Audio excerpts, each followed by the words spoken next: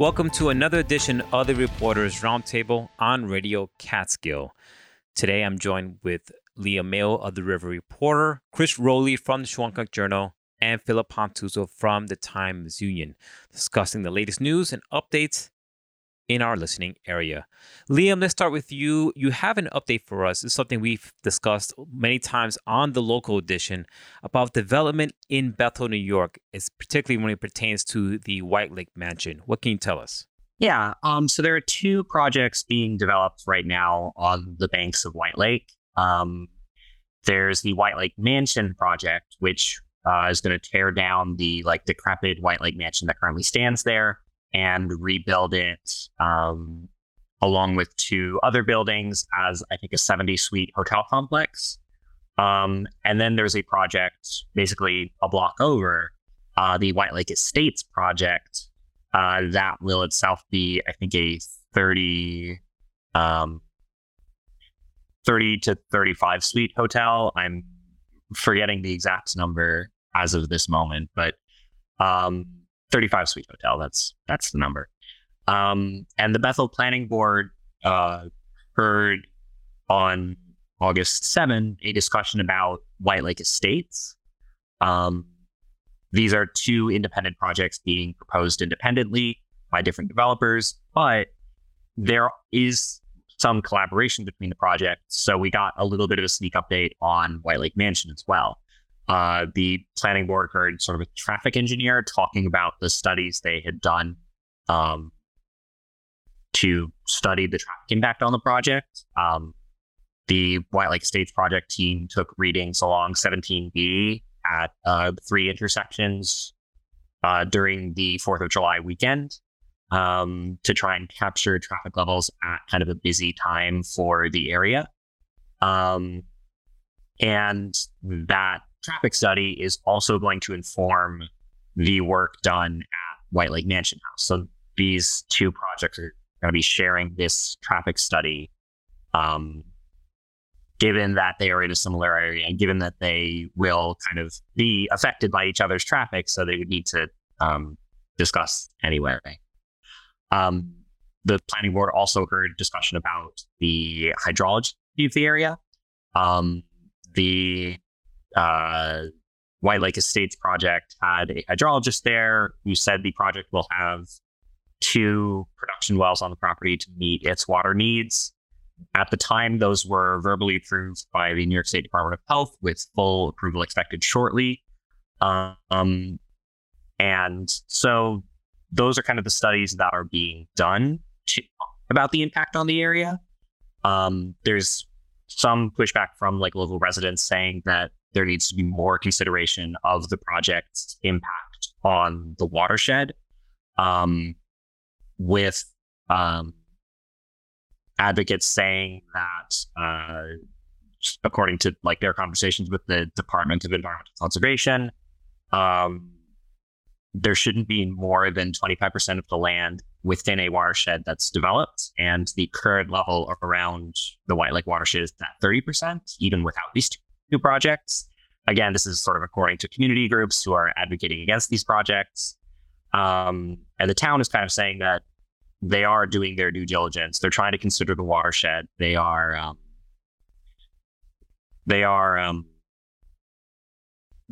keeping this stuff in mind, but also having their town engineer be the one to review the process. And yeah, so that's kind of where things are at. It's not a huge update, just an update that says these are the things the planning board is looking at to review these projects. These are the things that the project teams themselves are trying to do to let people know what kind of an impact projects are going to have. Absolutely. When project comes about, there's always environmental impacts, financial impacts, traffic impacts. So if you have any updates on that story, please let us know. Moving on here to Pennsylvania, you have an update for us, something we discussed also on the local edition about the Pennsylvania budget. What's happening there? Yeah, so we've been following, or Owen Walsh, our Pennsylvania reporter, has been following a couple of state stories for the River Reporter, following first sort of the budget process, where it took sort of over a month past the deadline for the Pennsylvania state budget to be passed. That budget was passed on August 3.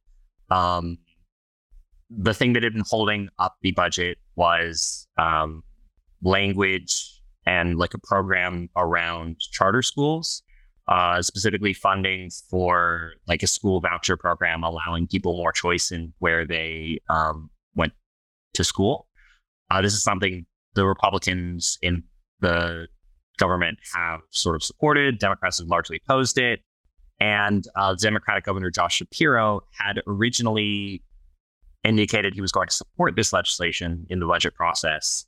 And sort of facing pushback from within his party, he ended up vetoing that language, which accounted for a lot of the holdup. So as far as I'm aware, that language did eventually get vetoed, or like that program isn't being supported in the current version of the budget. But there still need to be negotiations over sort of accompanying bills to the budget. So the story isn't quite over yet. There are fiscal code bills that I think unlock authorization for bits of the budget. And until those fiscal code bills are passed, there's over $1 billion that cannot be spent. These programs include a program that aids Pennsylvania's struggling school districts. And that's sort of still unfinished business.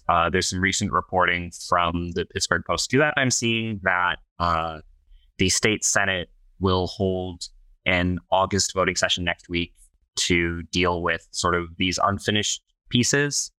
But again, that still kind of needs to be worked through. The other statewide thing we've been looking at is a constitutional amendment process for adult survivors of childhood sexual abuse. There was a constitutional amendment or a bill in 2019 saying that, or raising the age of the statute of limitations for sort of abuse cases from 30 to 55. So it allows adults who were abused earlier in life to come forward and kind of present cases.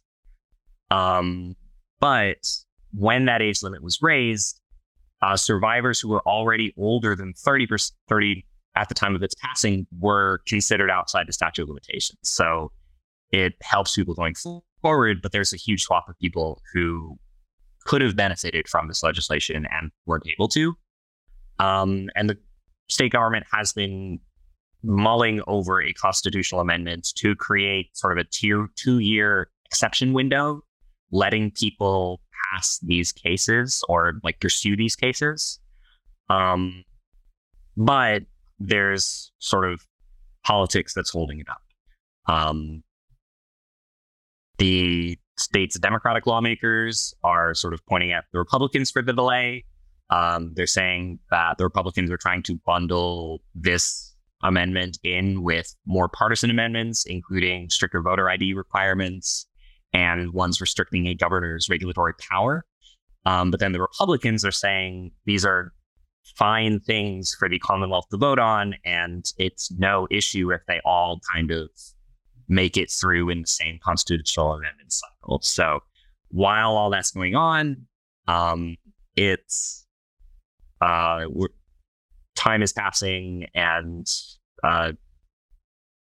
deadlines are being passed. I believe the earliest this constitutional amendment could be passed now is 2024. And if this deadlock continues, it could just keep getting pushed back and keep getting pushed back. So 2 stories, I guess, from the state level that involve just delays for political disagreements. I mean, it happened in New York and looks like it's happening in Pennsylvania. I'm not sure if you said it, I'm sorry if I missed it, but will this hold up any kind of services or plans that the state were doing because of what's happening now with this delay? I think there are some things that are being held up by these fiscal or by these budget like addendum bills that still need to be considered. I'm not familiar with the exact details of which programs can go forward, which programs can't. I believe the budget being passed does sort of let the majority of state funding go through, but there are still some programs covered in these fiscal codes that still need further action to be fully enacted. Right. Thank you so much, Liam. Liam from the River Reporter. Philip Pantuso from the Times-Union, let's go to you. You have an update, something we talked about on the local edition about what's happening with the Woodstock supervisor. There was some inappropriate conduct happening at the supervisor's office. What's the latest on this story? Yeah, so this is the latest development in what's becoming a pretty heated political rivalry between the Woodstock town supervisor, Bill McKenna, and a town board member named Bennett Ratcliffe, who challenged McKenna in the Democratic primary earlier this year and lost, and is planning to run on a third-party line in November. These two men have had a number of disagreements relating to kind of transparency in local government, how the town has dealt with trying to clean up an illegal landfill in town. And the latest development is a confidential memo that Ratcliffe wrote earlier this month after he witnessed what he termed to be, quote, inappropriate workplace conduct in the supervisor's office by Bill McKenna and a town employee. Another town board member named Maria Elena Conte also signed this memo. It was supposed to be a confidential memo, but it was leaked somehow. And Ratcliffe said this was the third time that he had witnessed these inappropriate actions. He didn't actually detail what they are. And he filed 3 complaints to the town, one to the Human Rights Committee, one to the Ethics Board, and one to the town board. Ratcliffe told our Susan Farkas, who does a lot of Woodstock reporting for us, that the retaliation was swift for writing these memos. He's not sure how they became public, but somehow they did. The day after they did become public, there was a regularly scheduled town board meeting at which a number of speakers heavily criticized Ratcliffe during the public comment period, calling him, among other things, despicable, the most divisive individual to ever beset our community, and an ego tripper who should be off the town board. So one of these people was also Bill McKenna's wife, Hillary Sanders McKenna. So a pretty spicy meeting. A couple of days later, McKenna called an emergency session, which Ratcliffe and Maria Elena Conte did not attend because there wasn't enough public notice, they said. But at that session, the board agreed to appoint another town board member, Reggie Earls, to find an attorney to investigate these complaints about inappropriate conduct that were the subject of the confidential memo. So that's where things stand now. As we're speaking on Tuesday afternoon, an attorney has not been retained to look into this, but that's going to be the next step.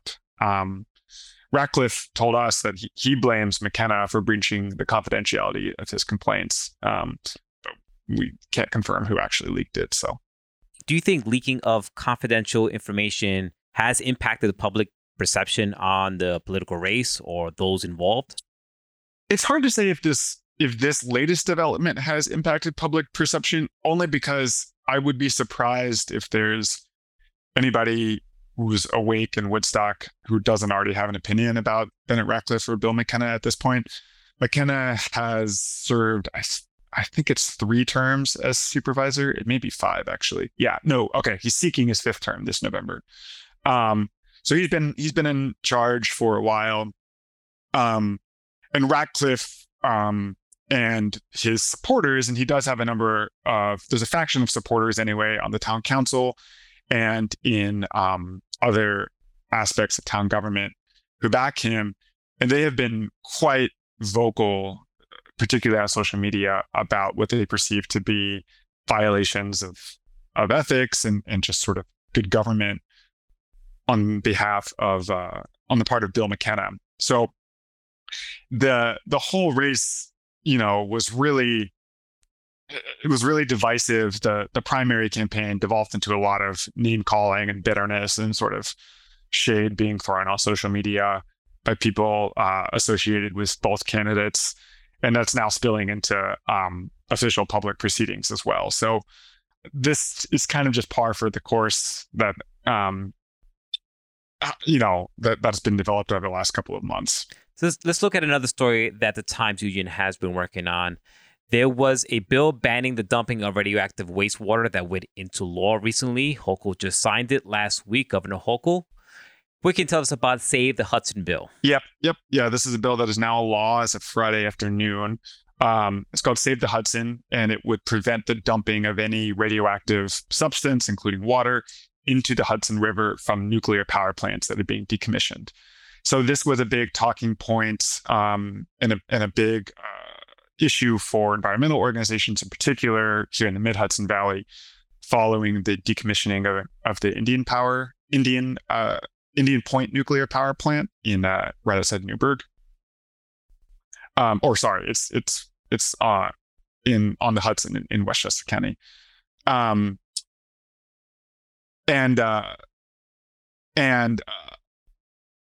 The company Holtec, which took over the power plant after it was decommissioned from the Department of Public Service, had planned to partially dewater a nuclear reactor unit, which essentially means treat the water and dump it into the Hudson.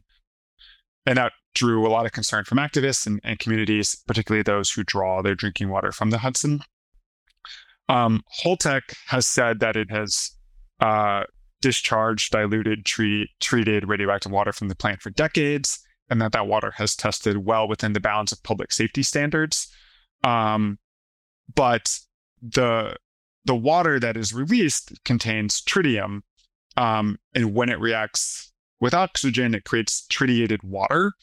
And the U.S. Nuclear Regulatory Commission says that exposure to any amount of radiation in tritiated water is a health risk, and you can't filter out the tritium because it has the same chemical composition as normal water.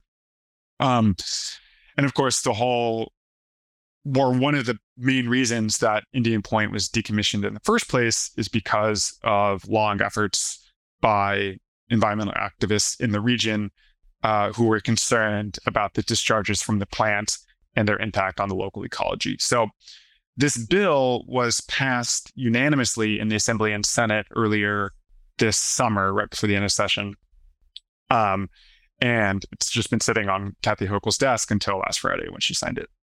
It's amazing. I was just hearing a story on NPR about Japan is going to be releasing radioactive wastewater into the ocean. So now there's a bill that was banning that from happening here. So do you know how many years have they been dumping radioactive waste into the Hudson already? No, just decades. So it's the power plant was run by the State Public Service Commission, and then it transferred the deed of the plant to Holtec after the plant was decommissioned.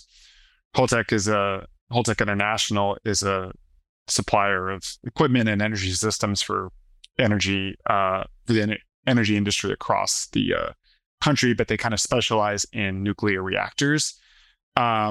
And they've decommissioned other plants across the U.S. So basically, they're just in charge of the decommissioning process. Wow, that's amazing. So thank you so much for that, Philip. We were talking to Philip Pantuso from the Times Union.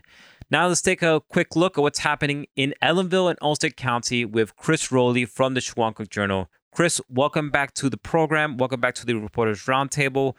What can you tell us about what's happening in Ellenville and in Ulster County? I do, yeah. I mean, after listening to Philip there, I'm afraid my stuff's very local and not that exciting. I mean, good luck. But who knew that Woodstock was such a hotbed of political rage? Yeah, but anyway, the question, it just conjures up by sorts of older gentlemen in tie-dye battling furiously in a back room. Yeah, and also I did not know that the Indian Point had been releasing water being safe into the Hudson for a long time. That's probably information that's going to frighten a lot of listeners. But don't get frightened; it's coming to an end. Anyway, so what we have is a couple of things. One, okay, so the closest thing we've had to any kind of political anger in Washington and Ellenville was over Burn Road Park, which is a small park basically set within the village, created by the village, but the village claims and feels that it really belongs to the town, and therefore the town should help with the financing of it. This was a long running saga last year, and well, anyway, all I can say is that the town has finally got itself together to do something, and as I said in the article, with a degree of gusto, the town of Worcester Supervisor announced that they have succeeded in buying and got a great deal too. New playground equipment for Burn Road Park. Burn Road Park had playground equipment that was made of wood and was from the late 90s. It was definitely, it was done. Some of it was really in bad shape, and that was repaired earlier so that this year the kids can play in the park this summer on that old equipment. But the new stuff will be the more familiar to everybody nowadays, the steel wrapped in the high-grade, brightly colored polymers. When you see a playground these days, it's all, reds and greens and yellows and blues and with happy children. So that's coming, and they got a great deal for $81,251.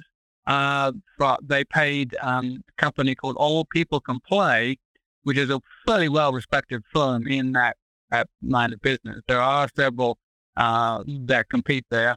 And they got the CrossFit set, and then they got another set in a BOGO situation, because they were just outside the end of this offer that if you bought one, All People Can Play would throw in another, obviously clearing out back stock. So they got an Alpine set as well. So they got CrossFit and Alpine for the price of CrossFit, $81,000. And this will be set up by the specialists who come from All People Can Play. They know what they're doing. It's better that they do it. And so, that means that next summer, the kids at Allenville and Milwaukee, if they wish, will be able to play on state-of-the-art, brightly colored plastic stuff. It's going to be a major upgrade for them. And other work is going on in that park as well. The village is working on a drainage project to prevent the damage that occurs to the basketball court and to the tennis court, because they're set on a flat piece that's just adjacent to a downslope, which comes off of the Shawangunk Ridge. And therefore, water is traveling down that downslope, goes underneath, and if there's too much of it, it comes up under the court and creates cracks for the rest of it. So they're working on taking that water away. And so that project continues. And all told, the Burn Road Park will be really fit to use next year. So that was that story. And then carrying on. Well, having a community playground is very important. Like, for me personally, just, I'm a young parent, and it's how important it is, kids interacting with other kids having a place to play, and also you meet other people from the community. Oh, yeah. Oh, absolutely. Yeah, and, except because the kids have to get out. They have to get outside. There has to be something for them to do. And, they want to play, and they can play around the backyard and play up and down the block, but eventually they will want to go and be on swings and all the other things that are allowed these days. Of course, older folks will note that a lot of the things that we risked our lives on children are no longer in playground. But that's another story. Anyway, but there will be a lot of good stuff, and it all helps with physical effort. They can swing and climb and slide and all those things, which are all a great thing to do when you're in the under 12 set. Very important, and very important for the community. Parents need that. Very, very essential. So anyway, but staying with the hyperlocal, which is basically where I am this month, there was an interesting public hearing. Okay, now this is complex. So everybody just concentrate for a second. Right? There are two towns, Worthing and Rochester. They share the hamlet of Cohonkston. They also share an area of Cohonkston that is, what we say, not government, but is assisted by the Cohonkston First Aid Squad, the KAFAS, which actually leans into Rochester more than it does into Worthing. However, there's a sliver of Worthing that is in the KAFAS area, about 700 residents strong, and they are now going to have a taxing ambulance district. And this is actually region-wide and important because this addresses the difficulty of keeping volunteer ambulance going. The problem being people just don't have the time they used to have to volunteer, and the expenses of running an ambulance have grown increasing. I mean, it's incredible. Some of the equipment is amazing, but it's all very expensive. And the only way to keep an ambulance, or volunteer ambulance service running 24/7, that is through the night, is to have some paid people, EMTs in particular. That means you've got to have a little more income than you get from just getting the insurance payout for people that you carry. And that has driven this particular thing to its conclusion. The town of Worthing approved, but there's a public hearing which has closed now, but their comments are still being taken in written form.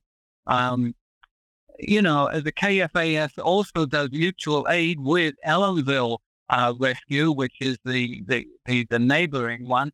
And most of Cohonkston is covered by the Ellenville First Aid Squad, but and it's that sort of interesting thing where our various areas of authority and jurisdiction overlap in curious ways, which are all legacies of the way that this area has grown and developed. And so, then the issue there is if a volunteer ambulance isn't what's coming to your home, if you're getting you're getting mobile life coming because you've got a heart attack at 2 a.m, then you're going to be hard billed because those are commercial services and they bill and they will not take no for an answer. They're not going to negotiate with you either. They will demand payment. Whereas with a volunteer ambulance, they'll work with you. They're part of the community. They don't have the same kind of, they're not driven by the same sort of necessities as, say, mobile life is. So it's an easier thing. Anyway, so that was one of the issues. And during the public hearing, one of the members of the KAFAS did actually make that point. What are you going to do if it's middle of the night and an ambulance doesn't come? Yeah, I mean, just imagine. Something terrible has happened, and it can be anything. We're all aware of how risky life can be. Something happens and you need an ambulance. It's late at night and there isn't one. That puts us back into the 19th century, and you're likely to probably either not survive or not get any treatment for 24 hours or whatever.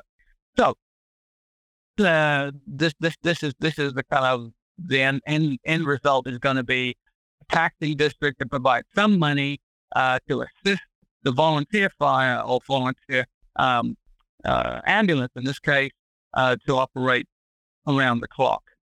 And they showed off some of the impressive equipment there is today that, I don't know if many people realize that the ambulance people bring something like a Stryker Power Pro mobile stretcher, that retails at $17,000.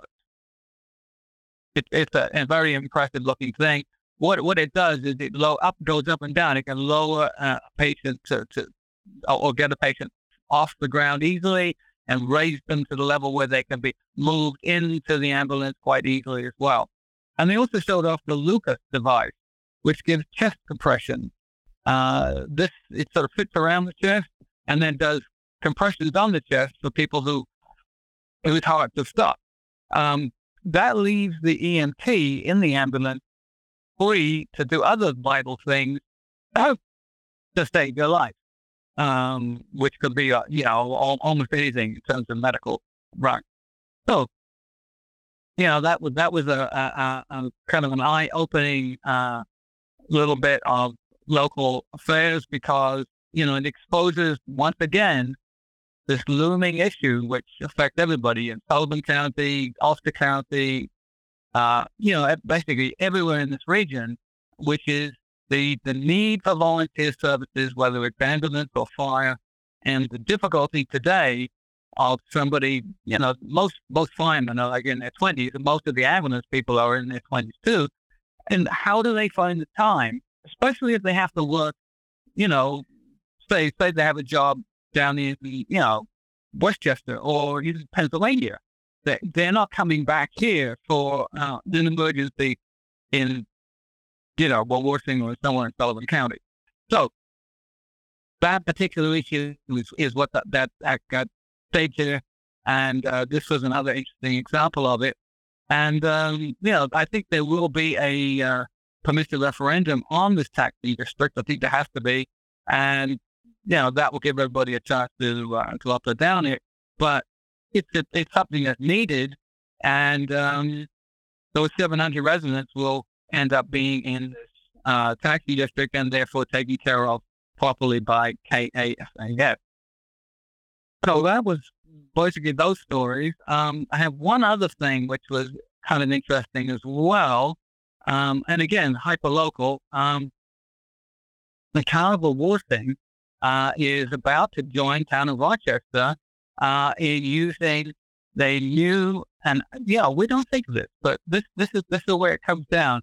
They're using a new software package that runs all the financial aspects of the town clerk's office, and there's an awful lot of them. Which when you go into the town clerk's office to get whatever, to maybe when you get a marriage license, maybe you wanted to get a dog license, whatever, or more likely you wanted to get a hunting license. But if those things all have to be paid for, it all has to be tracked, it all has to be accounted and audited, and there's a lot of grunt work and tallying up and computer work there. So now there's this completely it gets automatic with Town Clerk Plus software package, which comes from the Williamson Law Book Company of Victor, New York. Fully automated point-of-sale and cash book system that provides a simple, efficient method of recording the sale of all those licenses, as well as tracking all other sales and permits that are handled in Town Clerk's office. So that will make life a lot easier for the town of Woodstock town clerk, just as it already has for the town of Rochester town clerk and other town clerks elsewhere. This was an upgrade for Woodstock on software that no one is really sure how old it was, but it certainly dates back to probably around 1905. So it's a good jump up. And none of us is using software from 1905, are we? I hope not. Anyway, So that was another interesting little window into the actual nuts and bolts of our local government, how it actually works, and what people in those offices do. So here we go. You've been listening to the Reporters Roundtable on Radio Catskill. Today, I was joined with Liam Mayo from the Rivalry Reporter, Chris Rowley from the Shawangunk Journal, and Philip Pantuso from the Times Union, discussing the latest news and updates in our listening area. Until next time, stay safe.